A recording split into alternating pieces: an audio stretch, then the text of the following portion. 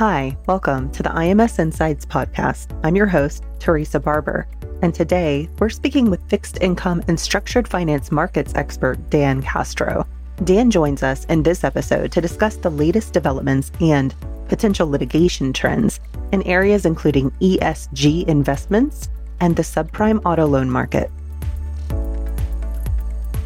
Daniel I. Castro Jr. is an IMS thought leader and founder of a consulting company focusing on structured finance markets, including ABS, RMBS, CMBS, CDOs, asset-backed commercial paper, structured investment vehicles, and other structured finance securities.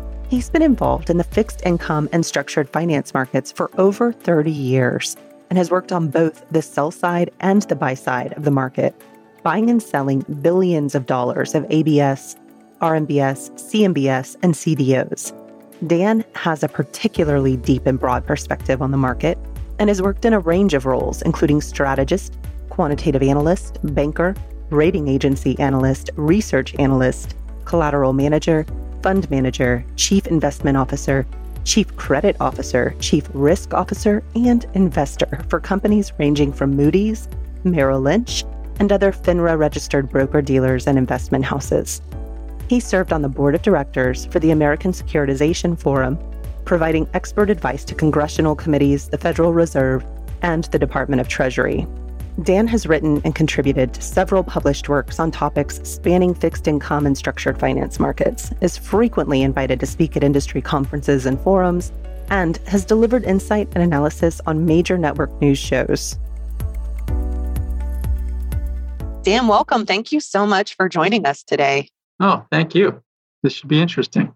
Yeah, I'm really excited about some of the things that we're going to be discussing. And one of those things, I know you've been very closely monitoring the implications and fallout from COVID-19 on various industries.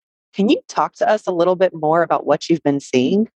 Yeah, I think the biggest thing, and maybe the most obvious thing, is just the enormous government response, which a lot of it's been necessary. But so far, they've spent, looks like about $6 trillion, and there's further proposals on the table for another $2 to $5 billion of additional spending on top of that. And that really means two things. Some of it's going to be paid for with higher taxes, and a lot of it's going to be paid for with additional debt. Don't know the split between the two, but people are going to be paying for this for a long time in the future. The second thing is just the economy in general. It's going to be recovering and rebuilding as we come out of COVID. And one of the impacts that I'm seeing right now is that a lot of people are, they've been working from home and they continue to. And I've seen a lot of people I've talked to in the last month who have gone back to working in the office, but they're not going back full time. They're working 1 or 2 days a week in the office.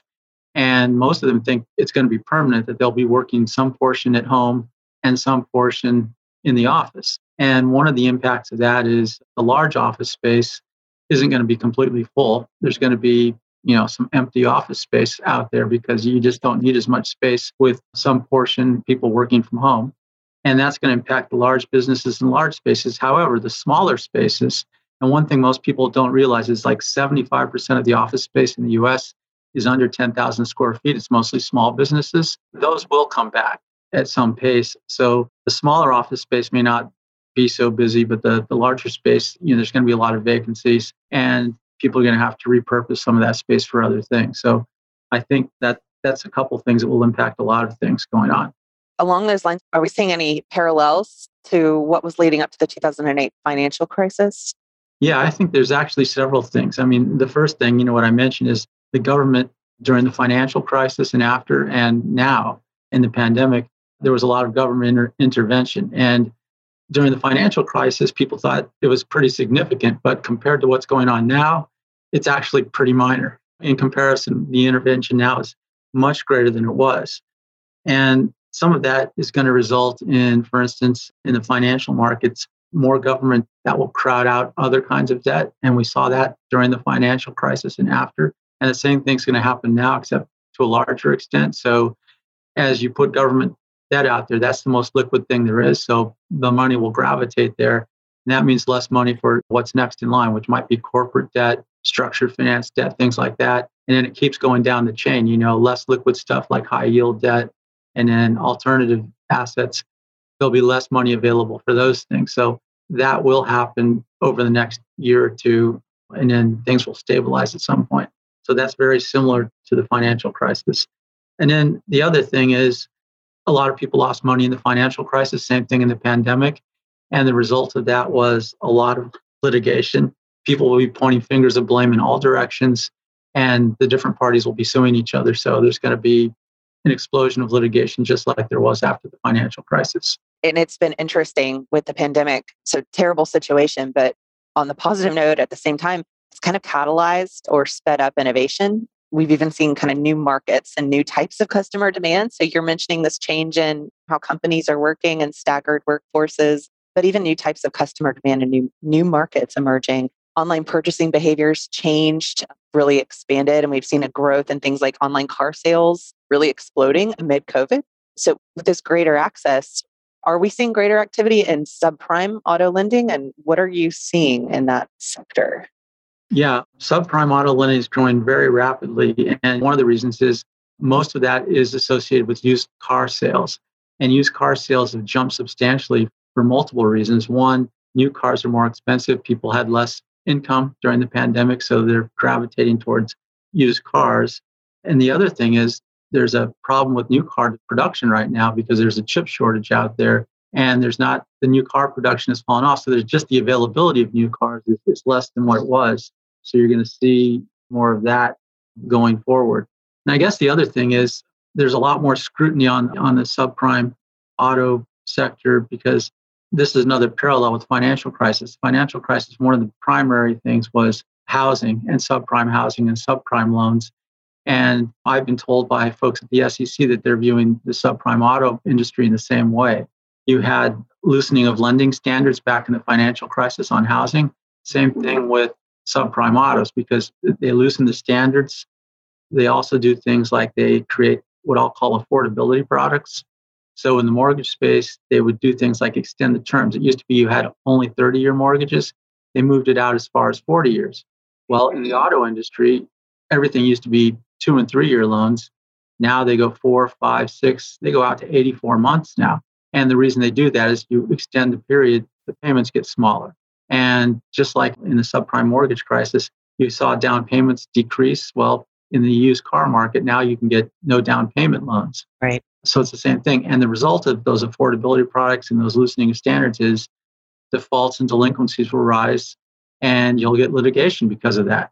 Very strong parallels with the financial crisis. Very interesting moment. And I want to talk a little bit with you about investments. I know you've been watching several areas and trends and ESG. So I want to talk a little bit about ESG investments, almost like the new triple bottom line. Can you talk to us about what ESG is and why we should care? Sure. ESG actually stands for environmental, social, and governance. And investors are increasingly applying these non-financial factors as part of their analysis. So instead of just doing the pure financial analysis, they're also looking at these other factors, whether they're environmental, social, or governance. The coronavirus pandemic has actually accelerated that. So there's more focus on the interconnectedness of sustainability in the financial system. ESG actually came out of what they used to call socially responsible investing. And there's a few things that are different about this because now you're looking at not just finding values of companies, but also supporting the values that those companies have in the way they conduct their business. And the other thing is it's becoming more interesting to not just investment professionals, but governments, asset owners, and investors of all types to see how those ESG factors impact their investments and local markets.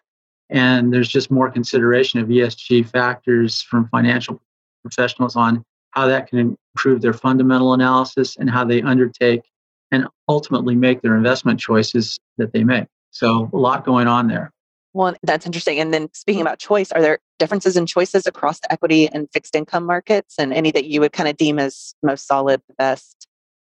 Yeah, I think the equity markets, it's a lot easier because you can focus on companies that claim to have ESG standards in one way or the other. And there's a lot of companies out there that say they do that and they can back it up to some extent.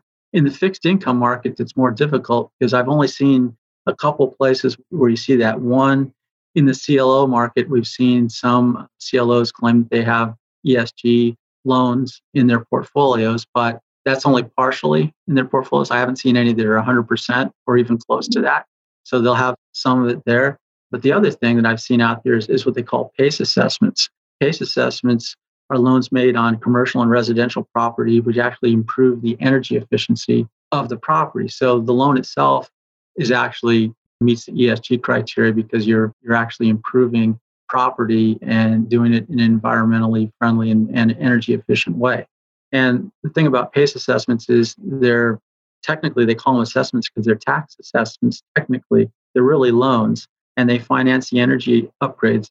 The great thing about these, unlike the leveraged loans that might go into CLOs, there's a lot of risk in the leveraged loans, but in the PACE financings, they all have a super first lien on the property. And what that means is their lien comes ahead of any mortgage or anything else that's already on the property. And those loans get paid at the same time and with the same payment as the property taxes.